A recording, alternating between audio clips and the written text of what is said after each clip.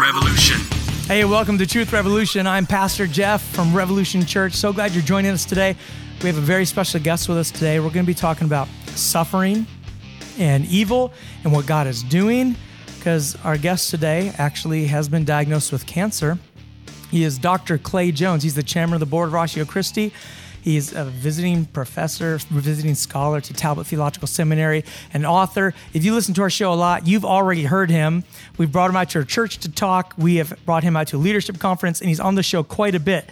Dr. Clay Jones has now think about this. He's been diagnosed with cancer right now, but he's previously been on our show, and I'm going to read you some of the show titles. The Problem of Evil with Dr. Clay Jones. Why Do Bad Things Happen to Good People with Dr. Clay Jones.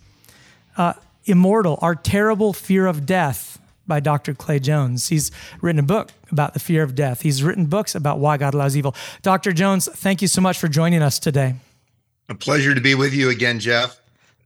Yeah, absolutely. You got those two books right behind you there, actually. Immortal, about fear of death, and why does God allow evil? Those are really good books, really impactful. The stuff that you've shared from your heart and the theology. The thing I like about the way you write and teach is that you're very theologically sound, but you're also one of the most practical teachers I've ever had in my life. Yay, I'm glad to hear that. Yeah, you just lay it out there. And so today, as we talk about your cancer diagnosis and the suffering that you've gone through, I know you're just going to be straightforward with us. So first, why don't you just go ahead and give us a little update. How did you find out you had cancer, and where are you at with it right now, physically? Well, what happened is in November, I could tell that my pulse was wrong. It was too fast. And so I took it. I took my pulse here at home, and it was like 155. And while I was sitting down. So we have a friend who's an emergency room doctor at a local hospital, and Jeannie's watch, she has a smartwatch, can actually take a EKG. She took an EKG, and we sent it to him, and he looked at it and went very, very calmly, "You need to go to the emergency room now." And because what I was having is called AFib, atrial fibrillation, where your heart just starts beating off, and it just starts beating like crazy. Well, anyway, so I'm in after 8 hours of sitting in the emergency room, they finally took me back, and they gave me some drugs to calm my heart down, and I've been on drugs to do that, but they did a scan of my abdomen and stuff, and when they did the scan, they found a mass on my liver, and that made them go, I wonder what that's about. So the next thing you know is I do further scans, and they finally did a PET scan January 10th. And the PET scan revealed that I had cancer some cancer in my bones, in my lung, and in my, on my liver. So then the odyssey begins. Bottom line is I was diagnosed as having stage 4 cancer. I met with two oncologists this week, one at Cedars-Sinai in Los Angeles, and then my medical oncologist that's near me yesterday. And I met also with a spine specialist on Wednesday. It's been a busy week. They aren't sure what kind of cancer I have, which is weird. If it's the kind of cancer they think I have, there's only one other known instance in medical literature. So that makes it interesting. But one of the things is I feel good. Thankfully, because of the AFib leading to the scans, they caught this before it was causing me any symptoms. So, which is a very, very good thing. So in other words, I think they caught it a lot earlier than they would have if I'd actually was being caused some serious symptoms. So anyway, even though it's stage 4, you still caught it fairly early. Yeah. Well, it would have been good to catch it even earlier than that. But, it's interesting though. They put me, about 9 weeks ago, they put me on chemo, and it was kind of like, well, we're not sure what it is. It's probably lung cancer. We'll put you on chemo. And 6 weeks in, I took another PET scan, and all of the activity of all of the various lesions in my body, all of them, the activity level went down, was cut almost by half in all of them. And that was only through half the course of the chemo. In other words, the chemo is a 12-week course. This is only 6 weeks in, and the chemo had cut it in half. The doctor I saw yesterday says, God knows all things, because if we had thought this wasn't lung cancer, we wouldn't have used this chemo. Oh, wow. And so they're amazed that this chemo is working as well as it is. And my local oncologist, is working with Cedars-Sinai and to a certain extent with UCI and the pathologists and oncologists, and he's putting together a team to go, so what's the next thing we should do here? And he told me yesterday, told Jeannie and I, says, wow, he says, I've spent more time on you than I care to mention. It's like he spent more time on me than in several of his other patients combined, because this is, and they're actually pretty excited about it in the sense that, for a lot of these guys, it's a puzzle. Yeah, well, let's figure it out. And so, for and you, it's life and death, but for them, it's like this interesting medical case they've never seen before. Oh, and they're probably thinking they're going to be able to write a journal article, publish an article on it. Right. And that's fine, so I'm good. But anyway, I feel good. But it's very interesting to know that you have a deadly disease going on in you. And I don't know, when is it going to actually kill me? I don't know,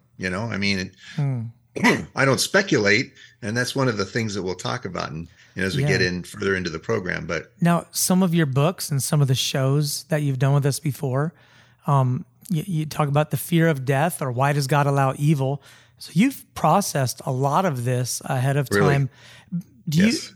But now that you are in it yourself, all the way in it, do you feel like God has been, or do you feel like what you're going through is unusual, or it's unfair to you because you've lived your life for Christ? Jeannie and I have come up with 7 truths, and these 7 truths, I was diagnosed with a fatal cancer 19 years ago. Turned out the biopsy was misdiagnosed. But anyway, I did have cancer, but the biopsy was misdiagnosed. But there's something, so I'm 19 years ago in January, I'm walking down, I just found out that I had a mass on my spine, and I'm walking down a hospital corridor to get an MRI. And it was January, and it was cold, and it was kind of damp and dark, and I'm not a morning person. And I looked at the walls and I thought they were just ugly. And I said to the Lord, I said, why me? And I wasn't complaining, and people can take that or not. But I was not complaining. I was just curious. Why me? Here I am, 47. This is 19 years ago. Here I'm 47, and all of a sudden I've been, diagnosed as having bone cancer. Why me? Immediately, actually, I only said why me once.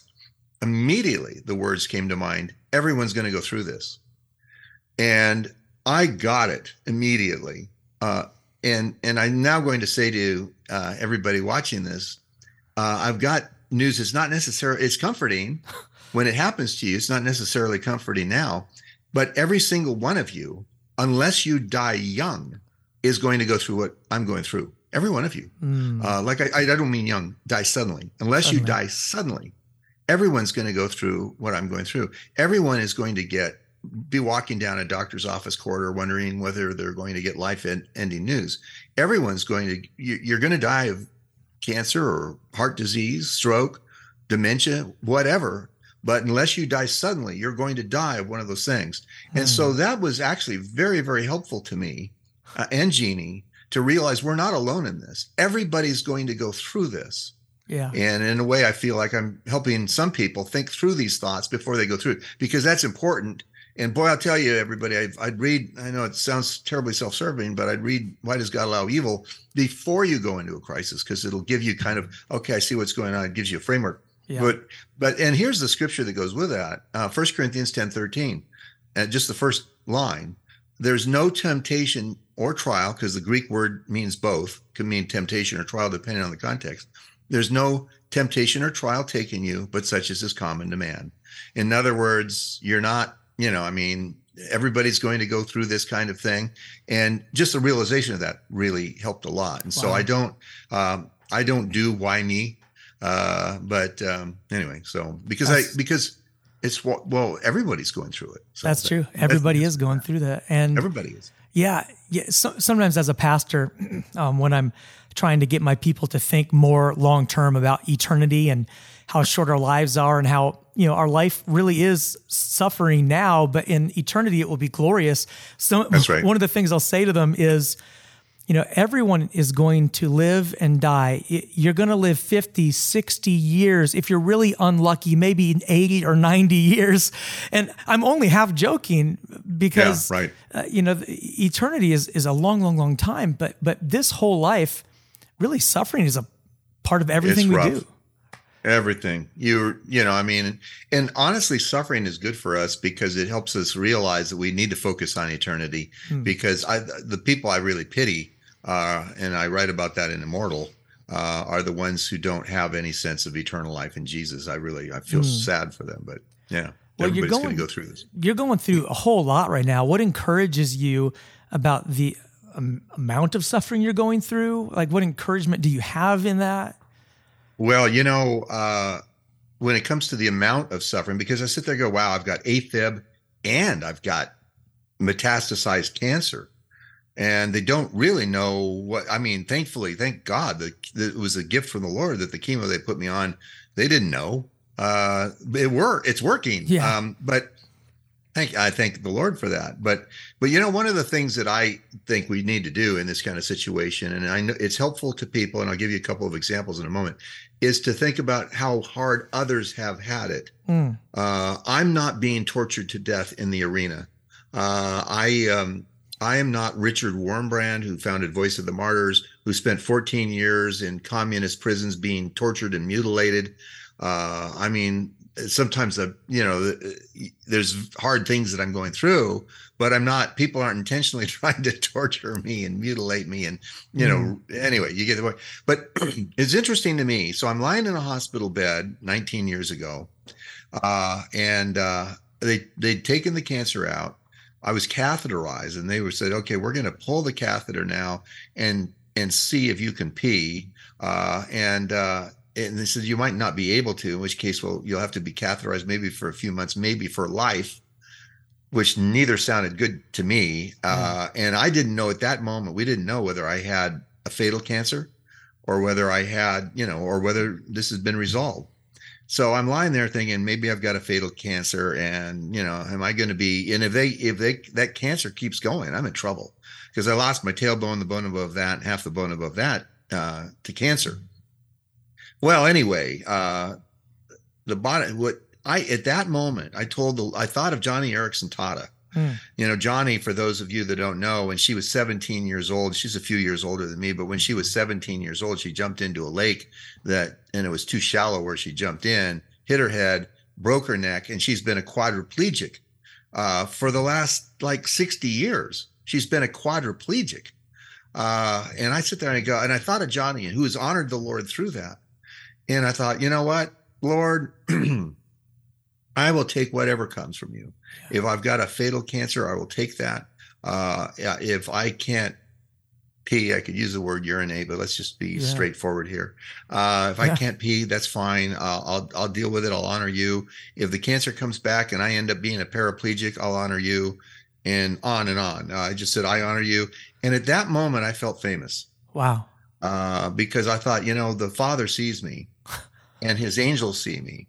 And even though it's just Jeannie alone and I alone in a hotel room, the Father sees me. And I felt famous at that moment, because you know what, if the Father sees me and the angels see me, and frankly, at the judgment, I think we're all going to see these kinds of things, that people honored God through suffering.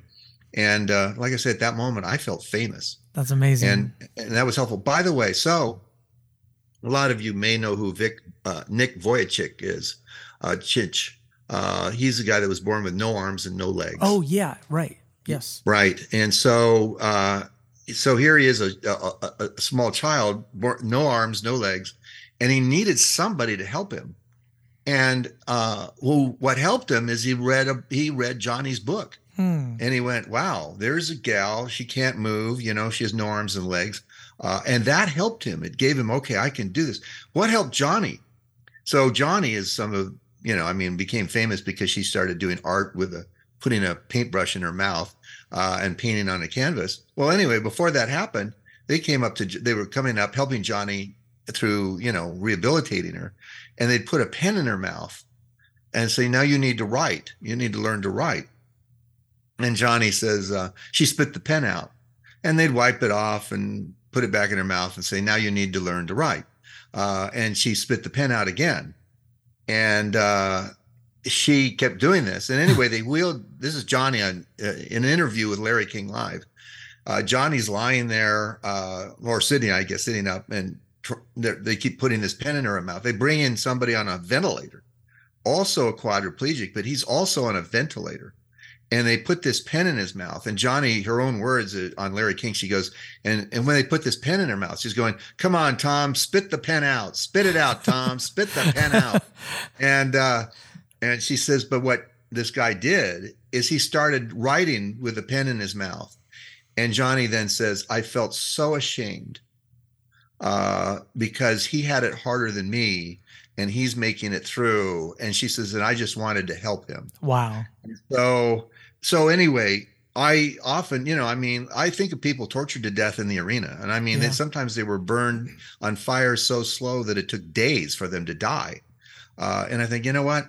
They honored God through this, as it says in Hebrews 11, refusing to accept release. And I thought, I can honor God through this.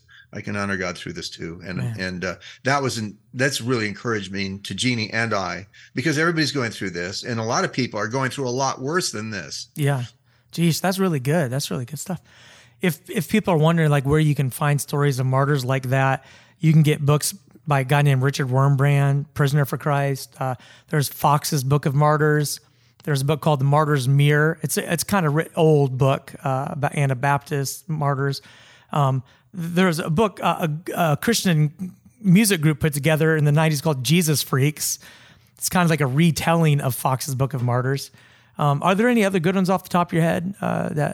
You mentioned more than I know. I'd like to even see some of those. So you'd mentioned more than I knew. I like to have those and read them periodically, because for the same reason, like, I'm like, okay, God, I'm really going through a hard time. I'm trying to lead a church, tough things. And then, then I read this story about this guy who he wouldn't recant his baptism. And so they ripped his flesh out and chained him to a wagon and drug him to where they burned him alive. Like, okay, my suffering is far lower. Yeah. Yeah, that's right. And yet he persevered. Yeah. Right? He did. He persevered in his witness. He did all the way. And, it says at the end of Hebrews 11, some were tortured, refusing to accept release that they might attain a better life. Yeah. And that by that he meant eternal life. And so I'm just like, if they could do this, I've decided years ago that I'm going to honor God no matter what he throws at me, that sounds too callous. Whatever he allows to come into my life, that I'm going to honor God through it. And so, and the Lord's watching, and so are the angels. Yeah. And so, and I think humans are all going to see that one day. I've got this really weird theological view. I'm going to share it with you. It's just a really weird idea. I don't know if it's true or not, but it's an idea that comes to my head about, when Jesus rose from the dead, he had a resurrected body, right? Unlike any other body in existence. Yeah. But his resurrected body still had the scars from his crucifixion. Right. And sometimes I hypothesize, I bet there's no scars in the next life on the new earth except scars that people received as martyrs. And I think they're going to be like tattoos. They're going to be like, wow, look at that, I think that's probably true, Jeff. I share your hypothesis. I think you're probably right. I think the same thing, that the scars that they were given, well, it depends. Obviously sometimes people's faces have been terribly disfigured, and so I think there's some sort of limit line to that there. But that being said, I think that I wouldn't be surprised if people had scars that they were given because of their being faithful to Jesus. Yeah. Let's just think about the future for a minute. People have a lot of anxiety about what's going to happen tomorrow, what's going to happen a year from now, what's my life going to be like, am I ready? You've got to be thinking about tomorrow quite a bit right now. How do you handle that? How do you deal with that? Well, it's interesting. It's easy to think about tomorrow. And there are sometimes there's things you need to think about tomorrow because you need to plan for it, and that's okay. But one of the things, as Jesus said, don't be anxious for tomorrow be anxious up for yourself. And Jesus also said, who can add an hour to the span of life by worrying about it? Yeah. And one of the things that I've realized over the years is that I don't know what the future is. And that seems like kind of an obvious point. But for instance, just take this right here. I didn't know whether I would be able to have this conversation when this was first discovered 5 months ago. I thought, man, if this cancer keeps just raging through my body, I don't know, are they going to stop it? Am I going to be able to have a conversation like this? I really thought there was a very, very high probability that I wouldn't have any hair. Wow. And that I was going to be very sick. And none of those things happened. And I'm on chemo, but none of those things happened. It's pretty amazing. And one of the lessons to that is you don't see, we worry, what would it be like if I lose my hair, or if all of a sudden I'm in a wheelchair, or all of a sudden, and those things might happen to me one day. They might. But I've realized that you honestly don't know the future. And so to sit there and go, oh, let me go through various scenarios of the future and how that might turn out. Don't do it. Don't do it. Just focus on today.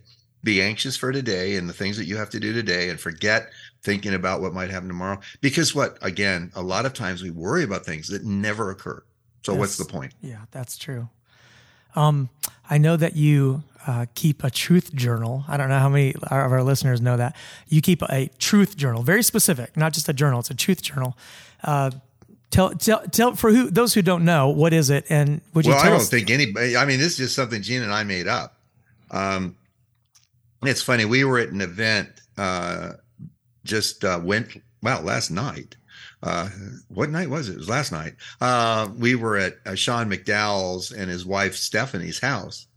And it was interesting because Stephanie was sharing, we had our MA students were out, and Sean's once a year throws kind of a dessert event for them. And, but Stephanie says that Josh McDowell, she's obviously Sean McDowell's, Josh McDowell's son, and Dottie is Josh's wife. And Dottie, and boy, I'll tell you, talk about a long time relationship. Stephanie and Sean started, they've been together. I've known each other and had some sort of a relationship since the third grade. Oh, wow. But anyways, once they became, an item, which was not too long. They've been together for many years. Stephanie's telling me this. Dottie told Stephanie, keep a history of what you're going through. And she calls it a history, not a truth journal. And what it is you put down, and I encourage everybody to do this, and I've been doing this for years, put down hard things that you've gone through and where you're right in the midst of it. And then when you're delivered from it, put down how God delivered you from those hard things. We call that a truth journal. And along with, we also in our truth journal, we have a section where God loves us. He's all powerful, and the things that I've already said, everybody's going to go through this, that these are truths. But one of the most important parts of this are talking about remembering where I've been delivered from, gone through a hugely hard time and then been delivered. It took me 23 years to get my book, Why Does God Allow Evil, published. And I was so frustrated with that for a long time. I must have sent it to 20 publishers, and wow. Everybody's turning me down. I think I sent it to Harvest House 4 times before they published it. But I'm so thankful that the Lord didn't publish that earlier, because I had things I needed to learn. I'm really thankful that they didn't publish it earlier. Really thankful. I thank God. People wouldn't, when I first wanted to have it published, it would have just been, a few people would have read it and gone, oh, it's not very good. But anyway, that's just one example. When I left Biola full time, I was wondering, how am I going to make ends meet? And that was a very tense time for us. Well, people stepped up and said, hey, we want to help support you and your ministry. And then it was during COVID. And, I was 64 when I last was employed by Talbot, and I needed another year to get this Medicare. Well, so I had to buy or pay for Cobra, which was about $650 a month. And here I don't have a job, $650 a month for Cobra. Well, it turned out because of COVID, the government paid for my Cobra. Oh, wow. Yeah. And I could go on and on. I'm not going to do that because it's not about me. But I just encourage everybody watching this to start when you go through something hard, or even remember back to hard things that you've gone through where wow, that was really hard, and list them down, and then list how God has delivered you through them. And like I say, Jeannie and I call this a truth journal. And it was interesting that Dottie McDowell, Josh's wife, and then their daughter-in-law Stephanie is they're doing the same thing. Yeah, keeping a remembrance of how the Lord has delivered us through hard times. I do something really similar. Mine's a prayer journal. But a lot of people talk about prayer journal like they write these lengthy things. Mine's not lengthy. It's just a way for me to not be losing focus with my ADD. Right? I go, all right, God, this thing happened. Whatever. My car broke down and I need $600 to fix it. I don't have the extra money right now, Lord. I need your help. And so I date them with my issue. And so it's really fascinating to me because I pull up my prayer journal and the previous 2, 3, 4 pages none of them say answered yet.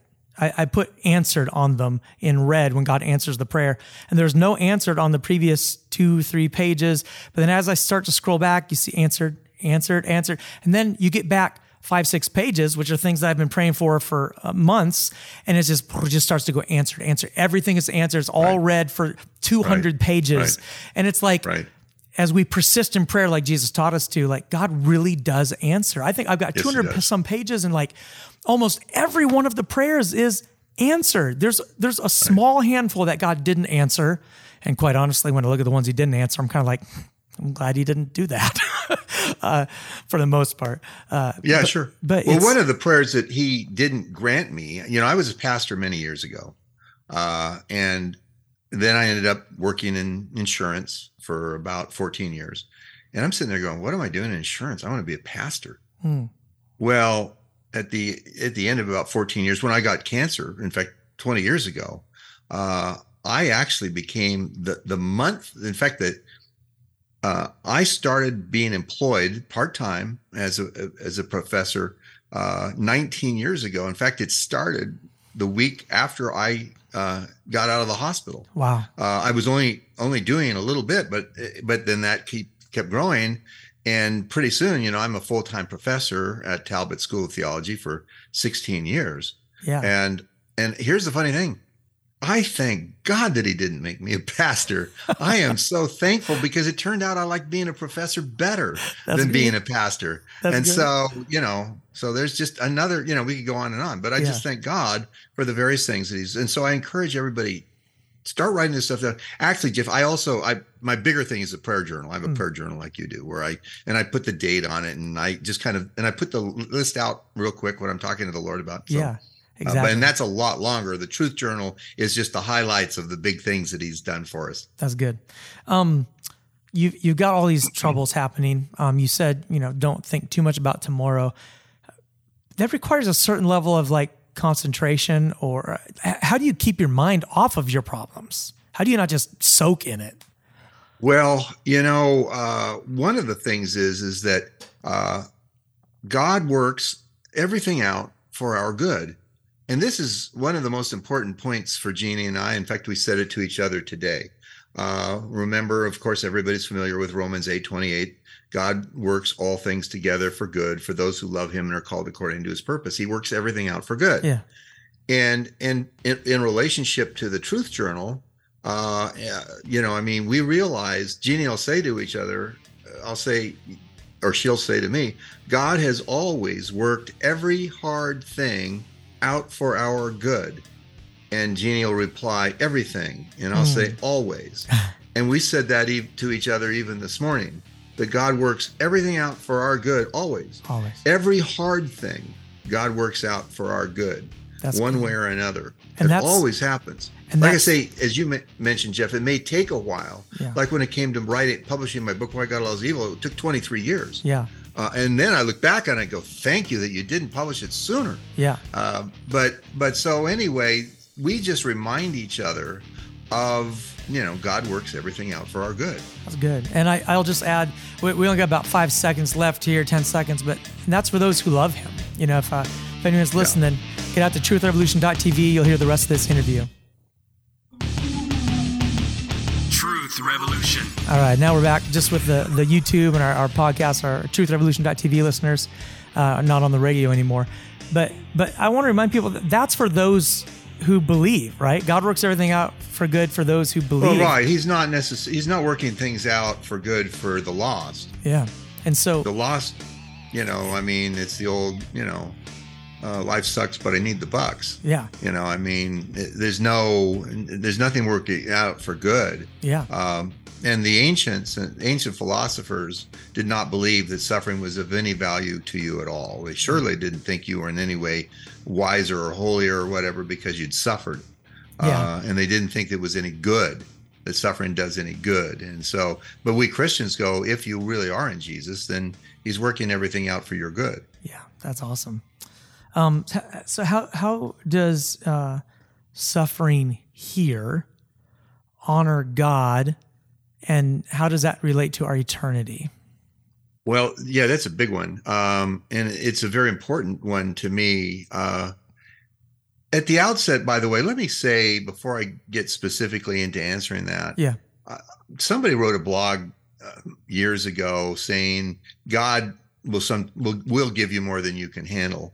And then I did a blog, I think, entitled Rejoinder on will God give you more than you can handle. I think that what he wrote was false. And I think he didn't know, frankly, what he was talking about. I didn't mention him in my blog, so it's not like I'm putting this guy down, but he'd missed it. But see, what he says is, well, you may be crying your eyes out. And so that's not, that's not handling it. That's false. Yeah. You can honor God while crying your eyes out. That doesn't mean that don't grumble or complain. But Jesus said, blessed are those who mourn. Jesus wept. And when he was in the Garden of Gethsemane, the scripture said, and just about to be crucified, the scripture said that the sweat was coming off of him like great drops of blood. Yeah. And that's such an interesting thing to have that being recorded. That sweat looked like great drops of blood, because that is actually an actual medical condition called hematidrosis, where you're, under immense stress, your blood vessels can break into your sweat glands and the sweat can come out as blood. Yeah. Jesus was stressed.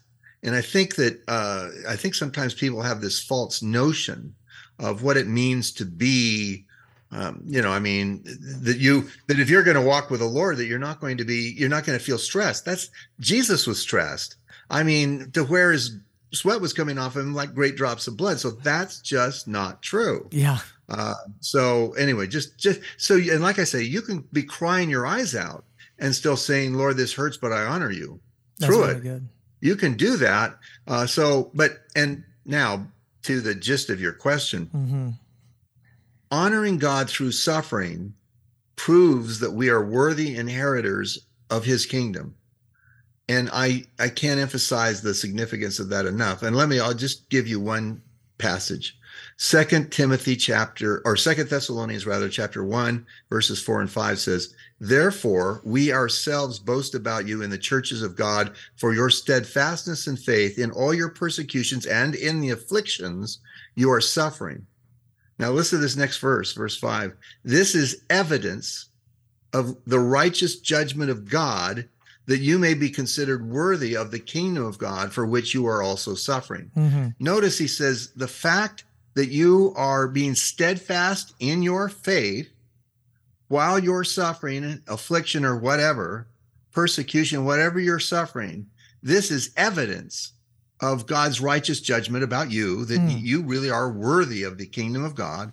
And in fact, that's what it says in the next sentence, that you may be considered worthy of the kingdom of God for which you were also suffering. Evidence to who? Well, I don't think it's really evidence to God, because the Lord, he knows everything. He knows our hearts. It's not evidence to him. Well, who's it evidence to then? It's evidence to other humans. It's evidence to angels. Yeah. At the judgment, when we stand up at the judgment and it's revealed that we were willing to suffer for the sake of the Lord, immense hardship, that proves that we're worthy inheritors of his kingdom. Wow. What could be greater than that? It reminds me of Peter, when he was arrested and then they eventually got let out and they rejoiced that they were considered worthy of suffering for the name of Christ. Right. Yeah. That's exactly it's another good verse to throw at that, because that's exactly right. They're considered worthy. And people go, oh man, I'm suffering. And to my brothers and sisters in Christ, we need to not live a low profile witness. We need to be telling people about Jesus and not go, well, they probably heard the gospel and I don't want to upset anybody, so I won't say anything. Well, if you can live such a low profile witness, that I don't think you show yourself as a worthy inheritor of God's kingdom. Wow. And that's a bad thing. When I was working in the insurance industry, we had a small group of us met for lunch once a week off campus, because the company wasn't going to have us host a Bible study in one of their rooms. But we met, and there was a park next door, and we went over to it, and we did that for a long time. And a lot of us were very open about being Christians. But it was interesting, after we did that, after I left and Facebook comes along, I was shocked at how many people that I worked with self-identified as Christians that they never did when I was working with them. And it's like, you never said a word. Mm-hmm. I wouldn't have had a clue that you were a Christian. But now you're saying you're a Christian. And honestly, though, because they kept it so low profile, I'm not sure, even though now they say they are, I'm not sure they are Christians. And in the sense of really born again, trying to do God's will Christians. I'm not saying they're not. I'm not the judge here. I'm just saying I'm not sure that that's the case. It is a good question, though. I've heard someone before said, if you were put on trial for loving Jesus, would there be enough evidence to convict you? Well, yeah, that is good, and it's so true. That would, and if you get up to heaven, and the Lord's, you say, Lord, Lord, and he says, well, I never knew you. You never stood up for me. You never took the chance of being hurt for me. I think you need to re-examine your life, and instead of just, like I say, a low profile witness, flying under the radar witness. I'm a Christian. I'll go to church, but I'm not going to do anything that gets anybody upset. And so I think that you really need to rethink that. Yeah, that's true.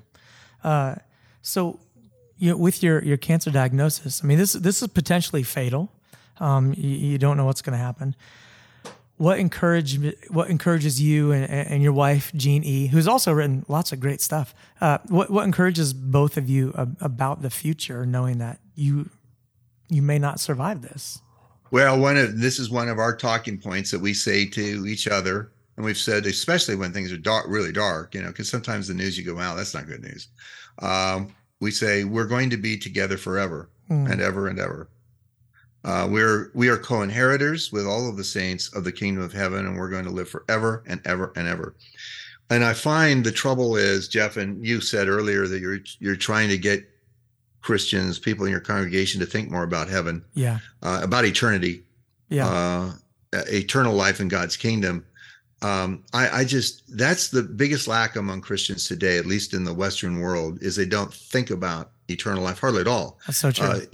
In Luke chapter 10, verse 17, Jesus begins, or the scripture says, the 72 returned with joy and said, Lord, even the demons are subject to us in your name.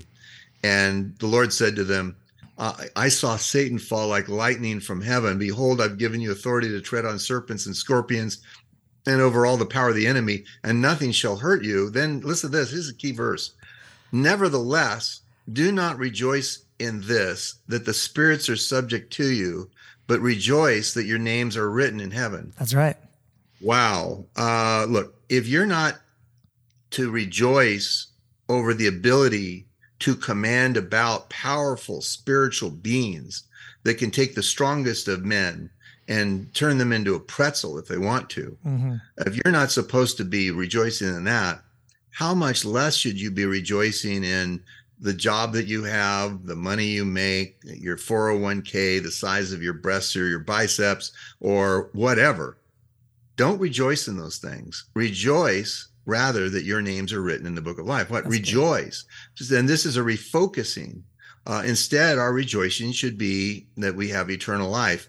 And Jeannie and I, before we go to bed every day, by the way, we quote a passage to each other, or quote a passage, and then we pray together before we go to bed every single night. And here's one of our favorites, especially during this time. In 2 Corinthians chapter 4, I think it starts with verse 16. It says, so we do not lose heart, though our outer nature is wasting away. Our inner nature is being renewed day by day. For this slight momentary affliction, whatever you're going through, including cancer like I have, this slight momentary affliction, it's slight momentary, is preparing for us an eternal weight of glory beyond all comparison. Amen. Yeah. As we look not to the things that are seen, but the things that are unseen. For the things that are seen are temporal, but the things that are unseen are eternal. And I think that's right on the money. And notice, honor God through suffering, and it's preparing for you an eternal weight of glory beyond all comparison. And, the all comparison is really important. Paul's not using hyperbole there. He's saying that to compare, even if you suffered for 100 years here, or like Johnny Erickson Tada, I don't know how old she is. I think she's probably 70, have been a quadriplegic your entire adult life. That's bad. Yeah. But she honors God through it. Compared to eternity, which is forever and ever and ever and ever, and ever and ever and ever, it's like it's nothing. Yeah.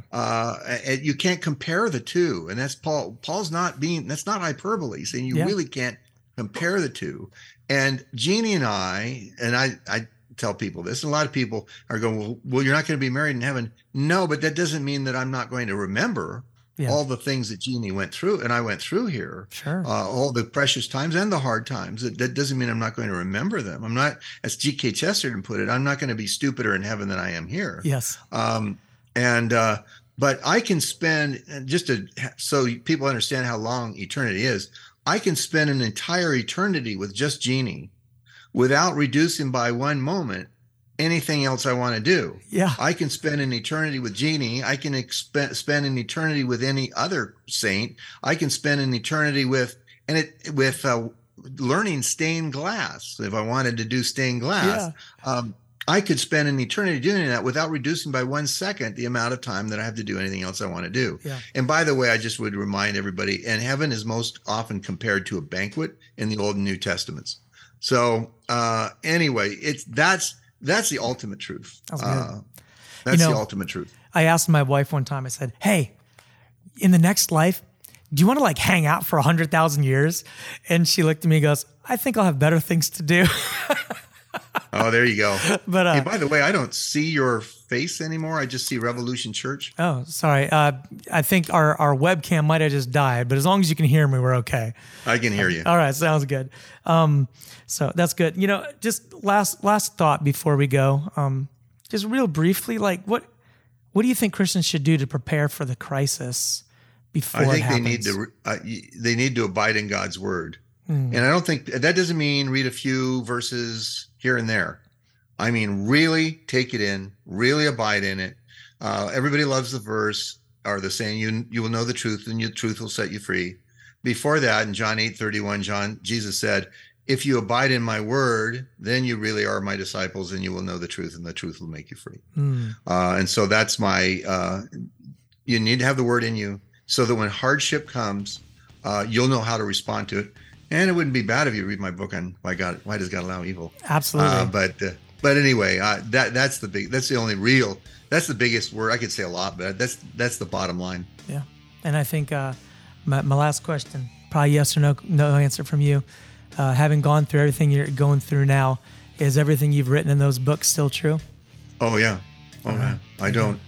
I don't take back one word of anything I've written. Amazing. All of it works. All of it, is livable. And indeed, I'm living it now. Right. And so, I don't, absolutely. Clay's books are available on Amazon. I've got them if you want to borrow them. Why Does God Allow Evil? And Immortal, Why the Fear of Death Drives Us All. Great stuff. Clay, thanks so much for being here today. I really appreciate your wisdom. Pleasure is always to be with you, Jeff. All right, take care.